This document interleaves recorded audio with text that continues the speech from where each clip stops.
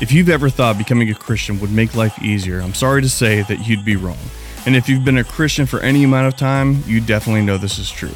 Following Jesus doesn't necessarily make life easier, but it absolutely makes us better at life. Well, today, Chris is walking us through James chapter 5, verses 7 through 12, and showing us how to thrive during times of struggle. Here's Chris. Well, good morning. Good to see you guys.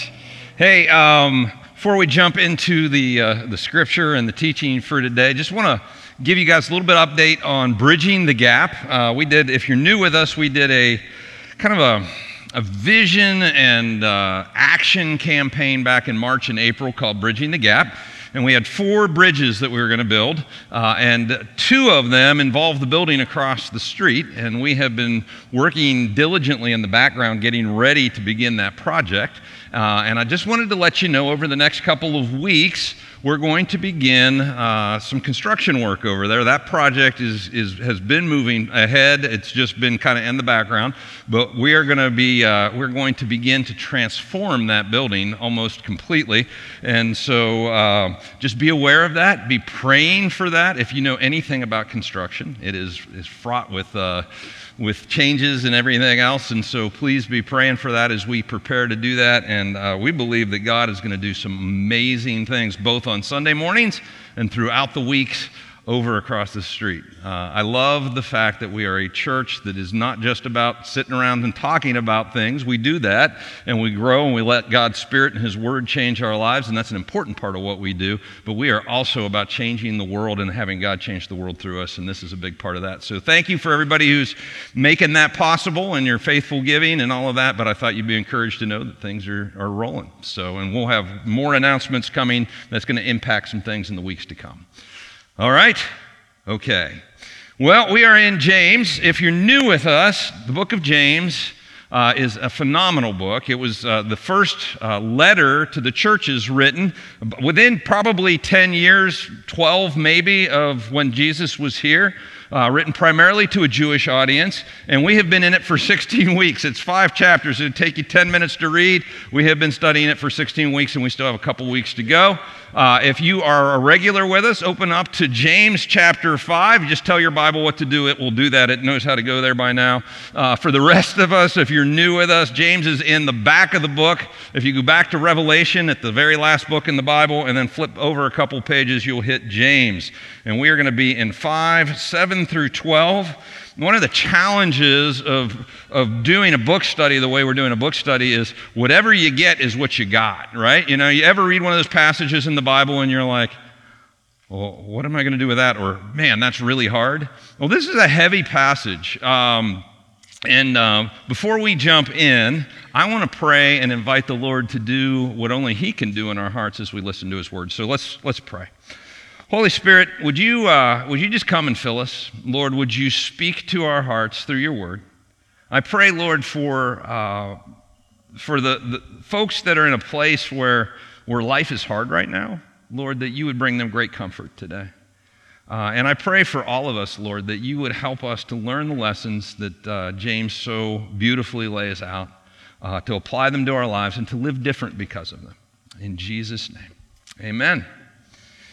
All right, James 5, 7 through 12. I'm going to jump right in because we've got a lot of ground to cover today. So here we go. Be patient then, brothers and sisters, until the Lord's coming. See how the farmer waits for the land to yield its valuable crop, patiently waiting for the autumn and spring rains. You too be patient and stand firm, because the Lord's coming is near. Don't grumble against one another, brothers and sisters, or you'll be judged. The judge is standing at the door. Brothers and sisters, as an example of patience in the face of suffering, take the prophets who spoke in the name of the Lord. As you know, we count as blessed those who have persevered. You have heard of Job's perseverance and have seen what the Lord finally brought about. The Lord is full of compassion and mercy. And above all, my brothers and sisters, do not swear, not by heaven or by earth or by anything else. All you need to say is a simple yes or no. Otherwise, you will be condemned. And you're like, how does all that fit together? There's a lot packed in here, as Mike said earlier on. By the way, when Mike comes out and says something like that, that's a ton of pressure. So I'm going to do my best. But Thanks, man. I appreciate that. All right, so here we go. I'm just going to break this down verse by verse or part by part the way we normally do. And trust me, there's a lot here. So let's open our hearts. Be patient then, brothers and sisters, until the Lord's coming. The early Christians, these Christians that were the followers of Jesus, not long after, well, some of them were when he was here and then not long after he left, they had a hard life. They were waiting for Jesus to come back. Jesus said, I'll be back. They didn't know when. Many of them thought it would be within a week. Some thought years. Some thought decades. Nobody was really thinking beyond their lifetime. They wanted Jesus to come back because things were difficult. The religious leaders, the Roman rulers, all wanted to wipe out this new Jesus thing. And so they were persecuted. They were jailed, they were executed, they were scattered, they had been run out of Jerusalem and scattered so they've lost their businesses, they've lost their property, they lost everything. They are suffering for the name of Jesus. And so they're like, when's Jesus coming back? When's he coming back? This is the question that they're asking.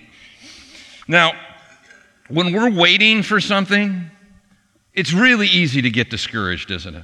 Anybody ever have to wait for something you feel like it was too long? Like when your Amazon package doesn't show up in 36 hours? You know, it's like you're on your app. Where is it? You know, you go through the drive-through. I have a friend who's in the fast food business, and he was telling me the average drive-through line time is like 3.5 to 4 minutes, and that's too long. I'm like, how long? I mean, how fast does it have to be? You know, I mean, we do not like to wait. We get discouraged. We think something's wrong when we have to wait. But if you add suffering to that, oh my goodness. Where's God? Something is wrong in the universe. I'm suffering. I have difficulty. Well, these early Christians, that's the environment that they lived in. And they're waiting for Jesus to come back. That's kind of their hope at this point in time. But they're tempted to quit, just like we are when we have to wait.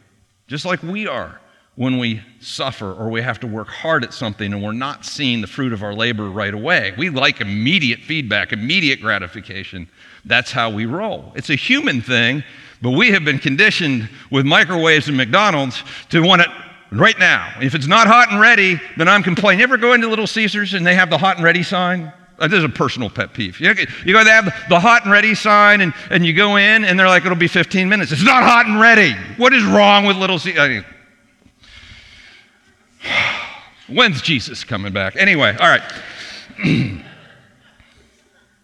You know, I pray that we never have to suffer the way those first Christians did. I really do. And we live in the United States of America. We have a Constitution and a Bill of Rights that guarantees religious freedom and expression. And in our lifetimes, we've never had to suffer that way. And I pray that we never do, just being persecuted for just being a Christian. But when you look globally at what's gone on and what's going on even today around the world, our brothers and sisters do suffer this way. In fact, over the last 100 to 125 years, more Christians have died and been killed, martyred, just because they're Christians than the 19 centuries before that all put together. Right? This is not something that's foreign to our world. Today, just in the last 2 months in Azerbaijan, 125,000 Christians have been starved to death, murdered, displaced. It's a genocide, a Christian genocide that's going on. 125,000 Christians, because for no other reason than they are Christians.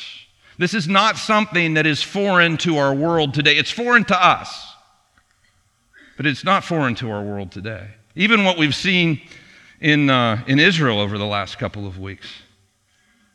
Make no mistake, the people who were killed because they were Jews. This is not a territorial dispute. This is we want to wipe all Jews from the map. Now, it's not Christians, but it's the same. These things happen in our world today. I hope they never happen to us. They haven't happened in our lifetime. But we do need to be praying for our brothers and sisters, don't we?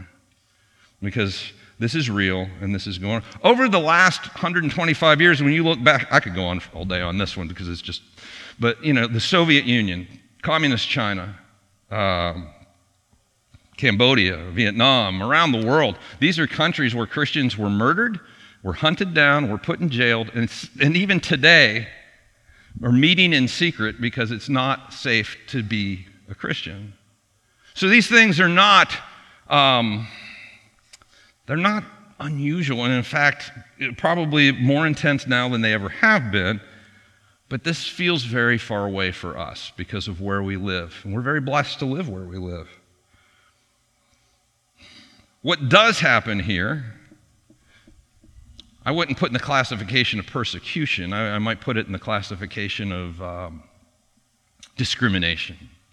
Like if you're a Christian, you're a second-class citizen on university campuses, you're looked down upon, or in metropolitan areas or among the political elites. But that's different than what he's talking about. The other thing that happens here is life, right? I mean, hard things happen to good people. Hard things happen to Christians. If you're a follower of Jesus, it doesn't mean that life is easy. Christianity, and this is point number one, if you're taking notes, I encourage you to write some stuff down. This might be one of them. Christianity is not a ticket to the easy life. It's not a ticket to the easy life. Some of us signed on because we thought, oh, well, blessing everywhere and everything's going to go wonderful. Now,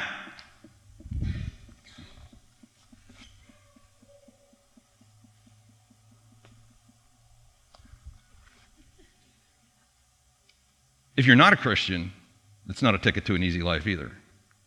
Like, life has its difficult moments for everyone. So let's just be clear about that. But, you become a Christian, cancer still happens. People still die. Accidents happen, depression strikes, kids still go off the rails, and pain and suffering still come. Being a Christian does not exempt you from all of those things. Now, you experience them differently. You walk through them with a spiritual groundedness that enables you to go through those things with peace. It's different, but they still strike our lives. And I will say this, life does tend to go better when you're a follower of Jesus, and here's why. You got the book. You got the owner's manual. God, the one who designed everything, who knows how life is supposed to work, who designed things that life works better when you're doing the opposite of what everybody else is doing, which is kind of what the Bible says in so many ways. When you know what the owner's manual says and you follow the owner's manual, you apply those principles and those teachings to your life tends to go better. You get better at life and life gets better. But that is not a guarantee that you will not suffer, you will not struggle, you will not have hard things in your life that you have to walk through. That is just reality. Nobody gets off this rock without some suffering. I can't tell you how many people I've heard over the last couple of years go, it's getting rough, can't wait for Jesus to come back. Like, this is not rough. But, and this is where they were. They were like, when's Jesus coming back? This is getting rough. And so what James does is he points them to the farmer. He says, see how the farmer waits for the land to yield its valuable crop, patiently waiting for the autumn and spring rains? You too be patient and stand firm, because the Lord's coming is near. So he says, look at the farmer. Farmer has to wait. There's a waiting period for a farmer. In their climate, in their region, they had to wait for the spring rain so that it would soften the soil so they could plant. And then they had to wait for the autumn rains, end of summer rains to come and water the crop so it would grow and mature, and then they could harvest it. But it was a 6-month process anyway. And in the process, they're waiting for rain, they're waiting for the harvest, they're working hard, they're having to trust that God's going to come through, that everything's going to happen the way it should.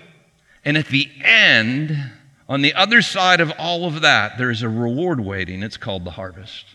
And there's a celebration and a banquet and a festival, but it's on the other side of the work. It's on the other side of the trust. It's on the other side of the waiting. And so he points us to the farmer and says, this is how we must navigate the hard parts of our lives, the parts where we're having to wait. Which brings me to point number 2. The good part is on the other side of the hard part. The good part is on the other side of the hard part. I'm going to say that again, because some of you aren't writing that down. This may be the most important thing you learn today. The good part is on the other side of the hard part. This is so important. I tell married couples this all the time. See, we get married, we fall in love, we get the butterflies, so we love, and then we get married, and then you try and merge two independent lives together into one, where people have to die to themselves, where they have to learn to serve the other person, where they have to sacrifice for the other person. And if those things don't happen, they eventually grow apart and they fall out of love and they get divorced and walk away. This is why God made marriage a lifelong covenant. Because you have to work through, you have to learn to die to yourself. You have to learn to sacrifice. You have to learn to serve. And if you will lean into one another and learn to do all that, the good part is on the other side of the hard part. The warm fuzzies aren't love. It's on the other side of that hard part where you truly learn to love one another. Guys, that's almost everything in life. The good part's on the other side of the hard part, but there's going to be some waiting, there's going to be some work, there's going to be some faith. It's not automatic. You got to do the work, and you got to hang in there.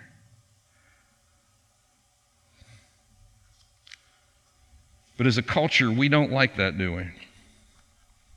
We don't like to wait. We think something's wrong when we have to wait. We certainly don't like to struggle, and we definitely don't like to suffer.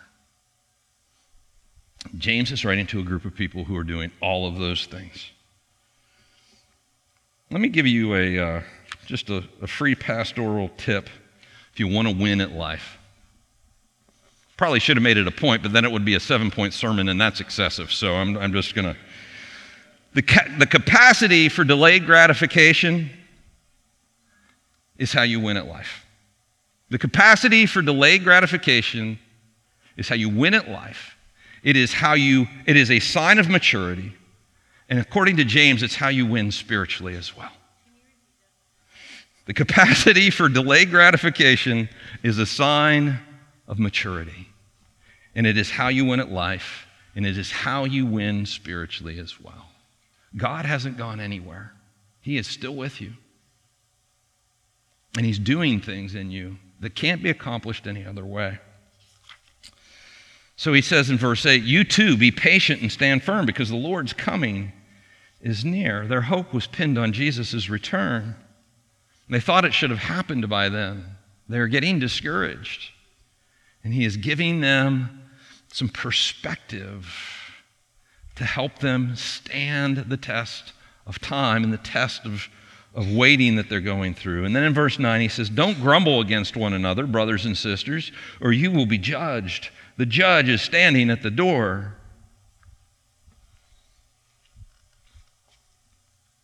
Point 3, or point 4 if you counted the last one as a point. It goes, don't get grumpy when you're in a season of struggle. Don't get grumpy when you're in a season of struggle. Don't turn on each other. Guys, our propensity when we're suffering, our propensity when we're waiting, our propensity when we're persecuted or is to get frustrated and just start nipping at each other and get grumpy and get judgy and tear into one another. I have the same propensity as you do. This is human nature. And James reminds us as we're waiting, let's wait well. Let's remember the big picture, and let's remember what Jesus taught us to do, and that's to love one another, not get grumpy with one another, not get judgy with one another, and that's throughout this letter. And then in verse 10, he says, brothers and sisters, as an example of patience in the face of suffering, take the prophets who spoke in the name of the Lord. Take the prophets. Now, he's writing to a bunch of Jewish people primarily who lived within hundreds of years of when their prophets lived, who studied the Old Testament and knew their prophets better than we do. That's all we had to say is just take the prophets. What is it about the prophets that we should take?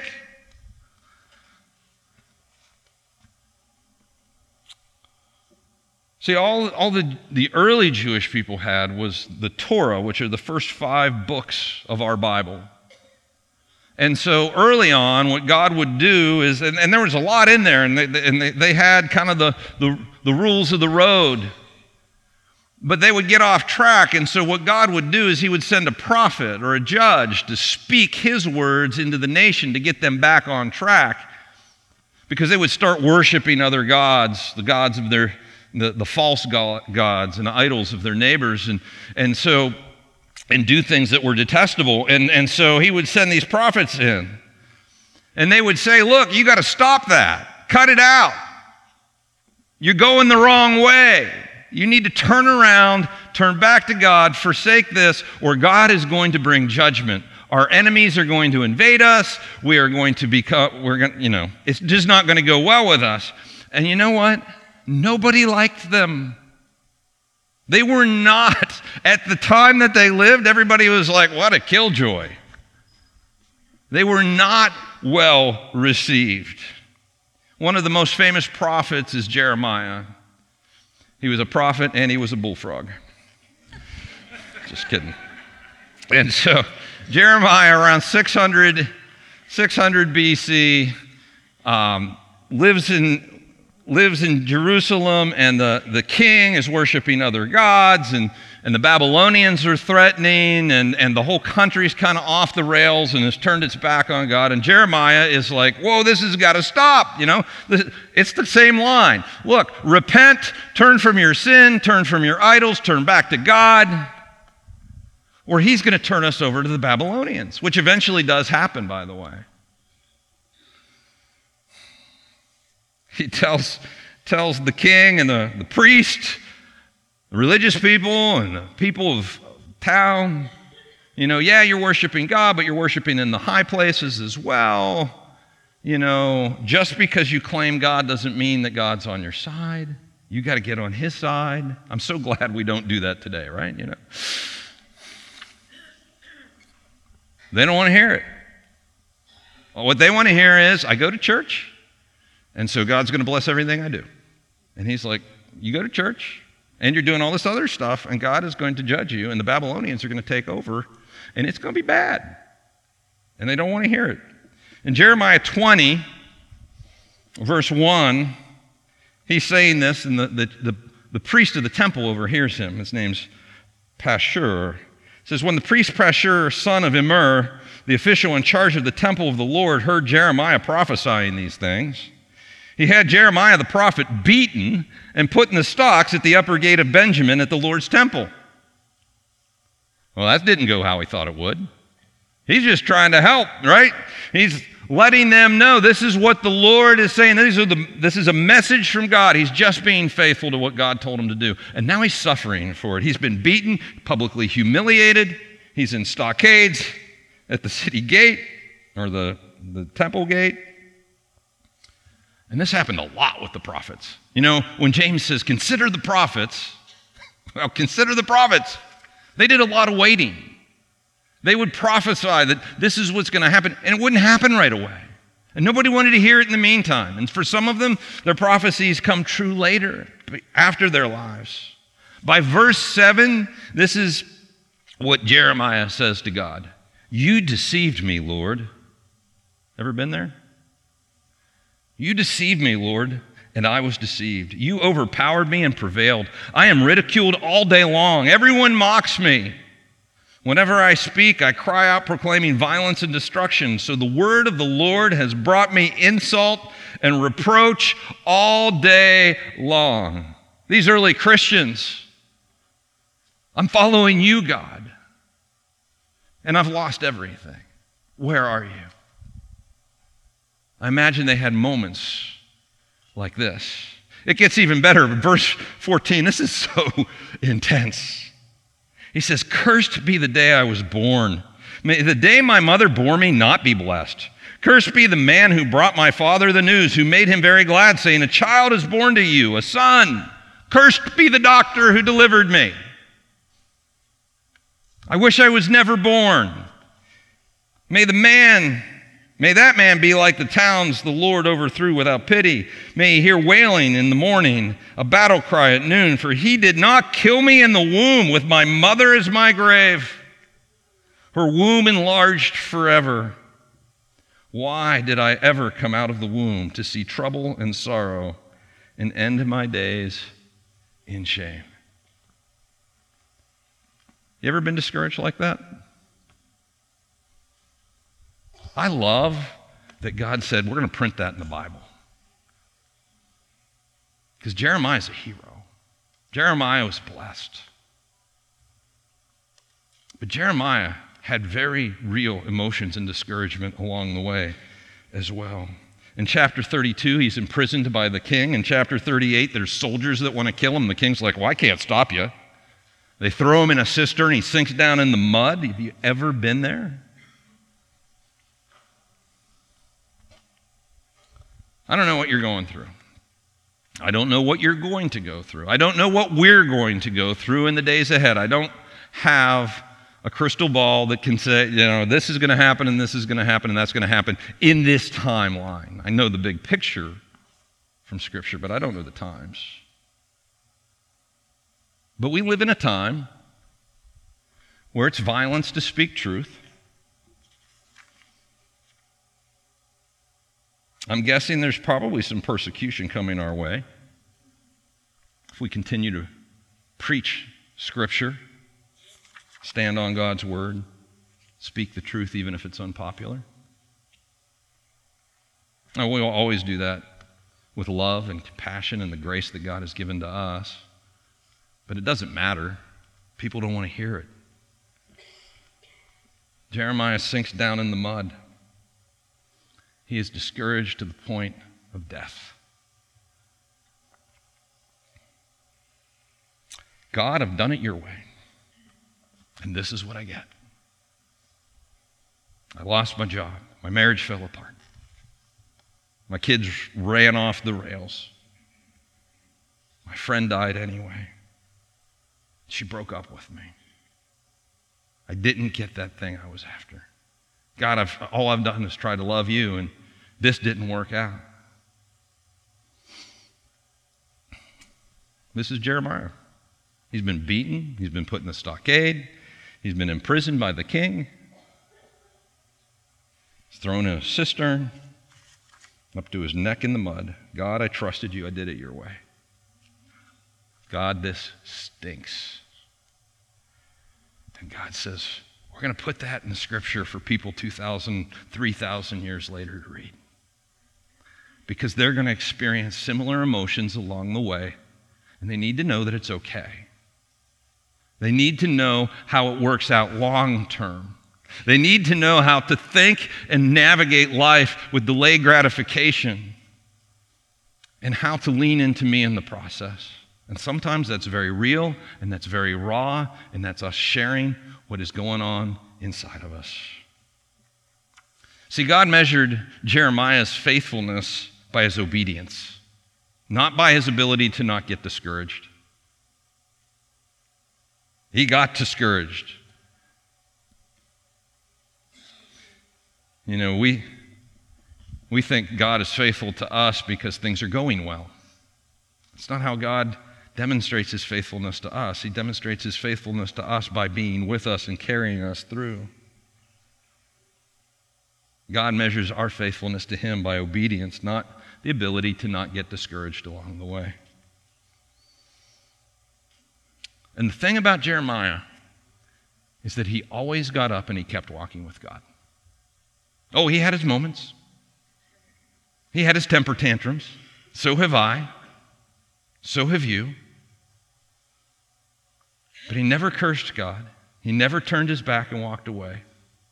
He got up and he followed God for 40 years. And it wasn't easy for most of those 40 years. The Jews knew their prophets. They knew what they had been through.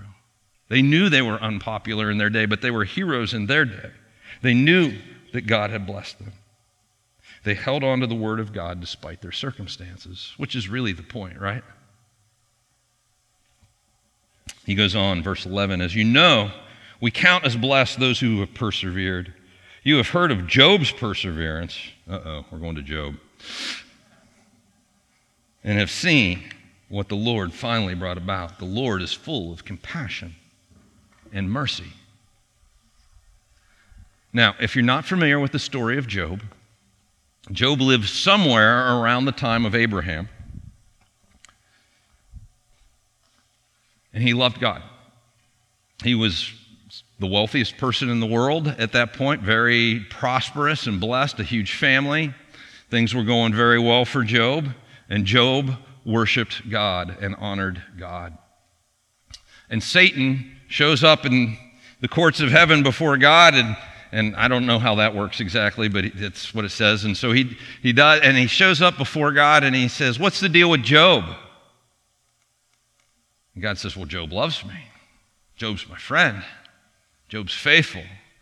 Satan's like, "Well, he wouldn't be. If he weren't so blessed, if you weren't so good to him, he wouldn't be. Take all that stuff away and see what happens." And God gives Satan permission to take it all away as kind of a test. And Job loses his kids, he loses his fortune, he loses his health. He ends up with this painful disease, lying in the dirt. His wife comes in and says, "Job, why don't you just curse God and die?" And he doesn't. And she leaves him. And then for the next 29 chapters, Job has these 3 friends. If you're going to be a friend like this, don't be mine. That come and explain to him every day that it was his fault that all this happened. He had sinned against God. He had brought this on himself. He was the problem. For 29 chapters, you just want to wring their necks by the end of it. Because you know the story, you know the bigger picture. It's not what happened.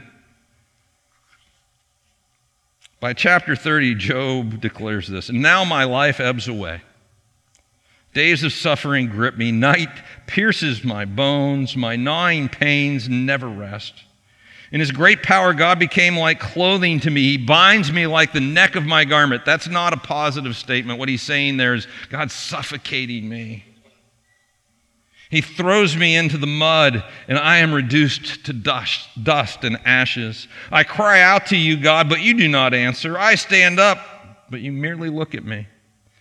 You turn on me ruthlessly. With the might of your hand, you attack me. You snatch me up and drive me before the wind. You toss me about in the storm. I know you will bring me down to death, to the place appointed for all the living." Ever been there?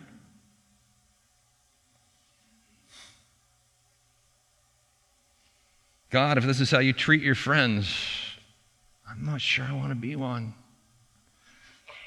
God, I can't do this much longer. God, where are you? God, are you against me? God says, we're going to print that. We're going to put that in the Bible.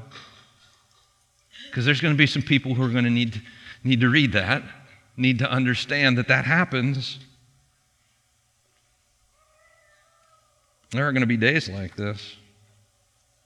For the next chapter or so, Job goes on to make his case before God about why he doesn't deserve any of this. He says, look, I made a covenant with my eyes. I didn't go around gawking at women and lusting. I'm an honest broker in business. I've never done anybody wrong. I've not pursued women other than my wife. I've treated my servants with justice and have blessed them. I shared with the poor. I've stood up for the oppressed. I've helped the helpless. God, my hope has been in you the whole time. Not even in the wealth that I've had. It's been in you. And I've never worshiped anybody but you. All I've ever tried to do is love you, God. And this is what I get. Answer me, God. Job endured untold suffering. It seemed to go on and on. But the thing about Job, even after his temper tantrum, even after he makes his case, even after he's very honest about how he's feeling with God, He doesn't sin against God. He doesn't curse God. He doesn't turn his back on God. Which brings me to point number 4. It's okay to be discouraged and angry. It's okay to be discouraged and angry. Just don't sin in your suffering. I think God would rather us be real and authentic with him than fake. You know, there's this whole kind of movement in some Christian circles that you just have to have a plastic smile on your face all the time, and oh, God's good all the time, and all the time God is good. And I don't necessarily have a beef with that statement. It's a true statement. It's not a helpful statement a lot of the times. Certainly not how Job responded or Jeremiah. Now, James, at the beginning of this book, says, "Count it pure joy, my brothers and sisters, when you face trials of many kinds." But what James is doing there is he's giving us the perspective that in the midst of our trials, we are being formed. Our character is being strengthened. Our endurance and perseverance is being formed. And God is going to do something with us, in us, and through us that we wouldn't have been able to do if we hadn't gone through that time. He's not saying put on a plastic smile and pretend like it's not happening. Can I get an amen? Because the next thing James does is he points us to Jeremiah and Job. He gives us the elevated perspective of, oh my, if we can suffer well. Oh my, if we can walk through this with the perspective that God is God on the other side of this and the best parts are on the other side of the hard parts, we go through it differently. And we become who God wants us to be in the process. But it doesn't mean we get out of here without any pain or suffering.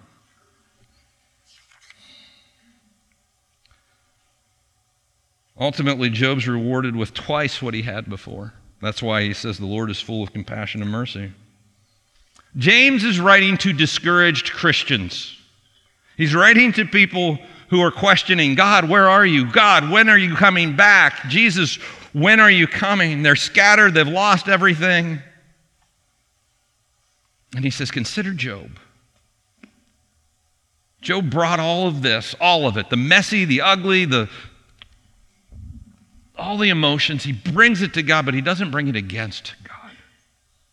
He doesn't curse God. He doesn't sin, and he doesn't turn his back on God and walk away. It's so profound. And Job is blessed with a double portion, which brings me to point 5. In this life, or the next, the Lord always rewards faithful patience. You could say faithful endurance as well. He rewards it. That's the whole point of what James is saying here. Consider the farmer, the reward, the feast, the celebration, the harvest. It's on the other side of the hard part. He uses this idea that patient perseverance has a reward at the end. That's how God rolls. The best lesson being that if we bail early, if we get discouraged because our package hasn't showed up in 36 hours, or we're going through a really hard time in our life, and we walk away, you don't get the harvest. Don't give up. Don't give in. This is why the Apostle Paul in Galatians 6:9 says, let us not become weary in doing good, for at the proper time we will reap a what? A harvest. If we do not give up, don't give up. Guys, we are tempted to give up when we have to wait. We are tempted to give up when we have to suffer. And we are tempted to give up when we have to work. And James says, no. Don't give up. The good part's on the other side of all of that. And there are good things happening in you as you're going through all of that. And there will be times where it's overwhelming, and there will be times where you're going to cry uncle, and there will be times when you're like, God, just make it stop. But you're on the right track. Don't give up. He's good for it. He's got you. James says, keep your eyes on the prize. God is good. God is faithful. He will reward those who follow him. And most important, God is near. He hasn't left you. He is with you. His Spirit is still in you. Hang in there. I think the church today, in our country especially, needs to rediscover a theology of perseverance. We need to rediscover a theology of suffering and a theology of delayed gratification, because we have been caught up in the winds of culture when it comes to those things, and that's not how life works. Prosperity theology, you know what that is? That's the idea that God wants everybody to have a fancy car, a big bank account, health, wealth, and prosperity. Have you read the Bible? These first Christians, if anybody deserved it, it would have been them, right? That if there's hard things happening in your life, it's because you're doing something wrong. And God's punishing you, kind of like Job's friends. And the problem is you will have difficulties. The problem is it's not going to go perfectly all the time. The problem is there'll be seasons of waiting. You're going to be misunderstood. You may even be mistreated. Remember the farmer. A long season of hard work with a big harvest and reward and feast and celebration at the end. But you got to trust God in the process. Got to remain faithful, or there is no harvest. Remember the prophets. Prophets faithfully did what God asked them to do. They weren't popular. They were misunderstood. They were persecuted, but they kept the faith. Remember Job. Job suffers. It's real. It hurts. It's hard. He loses everything, judged by his friends. Gets mad, gets real, gets raw.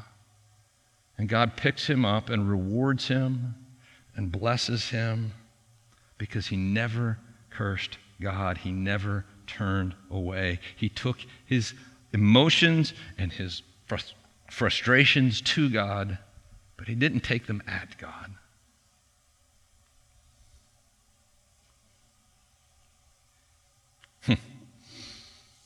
We think if we don't get what we want right away, God has left us.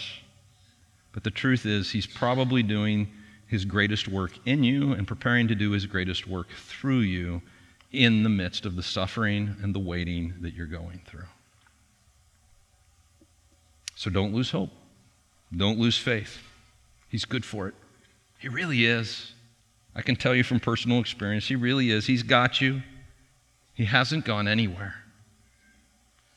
And ultimately, there's a reward that outshines everything we could hope for in this world. Waiting. And then in verse 12, he says this: "Above all, my brothers and sisters, do not swear, not by heaven or by earth or by anything else. All you need to say is a simple yes or no. Otherwise, you will be condemned." Now, this has nothing to do with curse words. That's not the swearing that he says, like, I swear to God. I swear this, So back then they would make, in the time of Christ, and this is, close to that time, they would make oaths. It was a binding oath. I swear by God, or I swear by the temple, or I swear by the gold in the temple. Jesus addresses this in Matthew chapter 5. And see, what they would do is they had certain things that if they swore by this, they were bound to keep it. But if they swore by this, it was kind of like crossing your fingers and going, I swear I'll do it. And what Jesus was saying and what James is saying is, don't cross your fingers. Let your yes be yes and your no be no. Quit trying to take advantage of other people.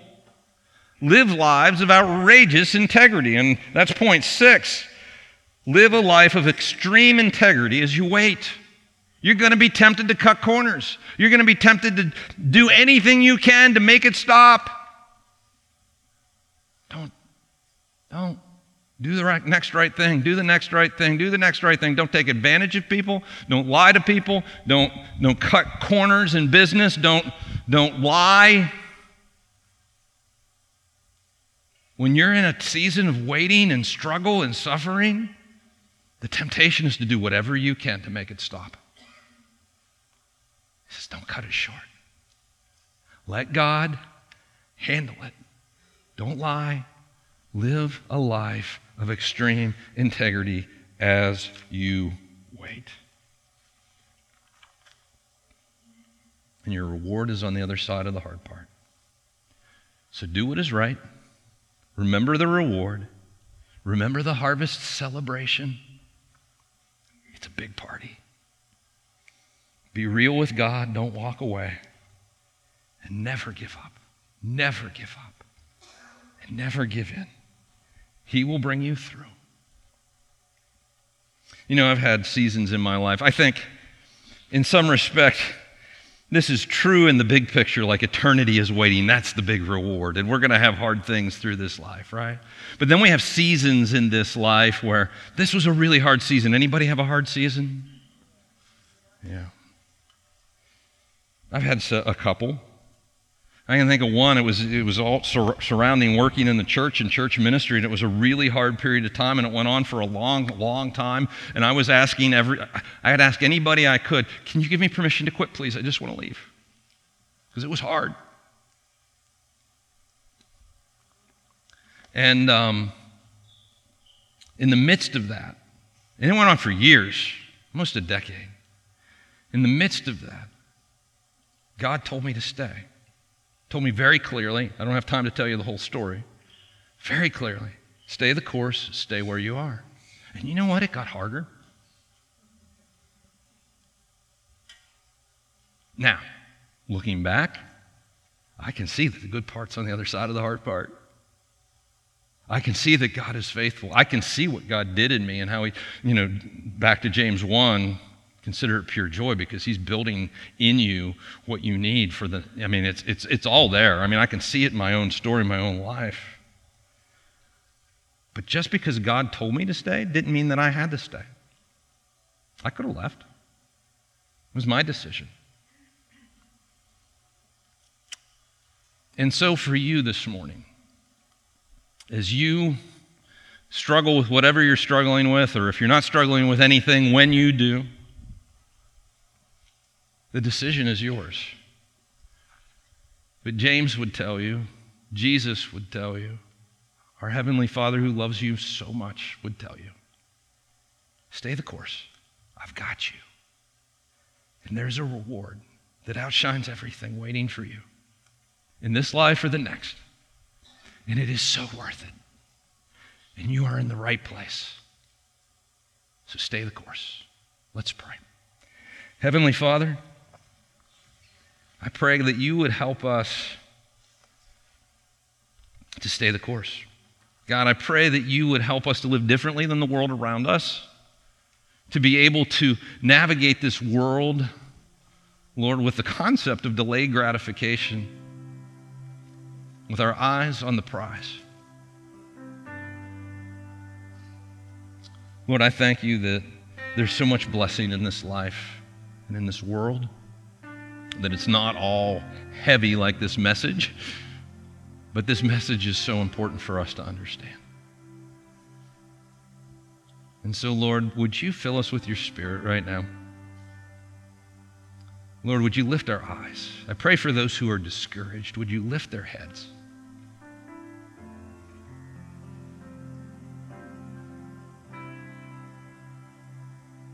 Because it gets hard sometimes. And we need you. In Jesus' name. Thanks for joining us on the Vineyard Church podcast today. It's our greatest desire for people to find and follow God, and we hope this podcast is one way that helps you do just that. But don't stop here. We would love to see you face to face. God's people grow most in community, so don't forget you can join us live at the Capitol Theater in downtown Wheeling every Sunday morning at 10:30 a.m.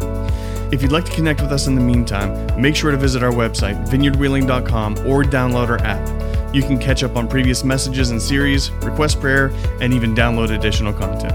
Thanks again for joining us this week. We'll see you next time.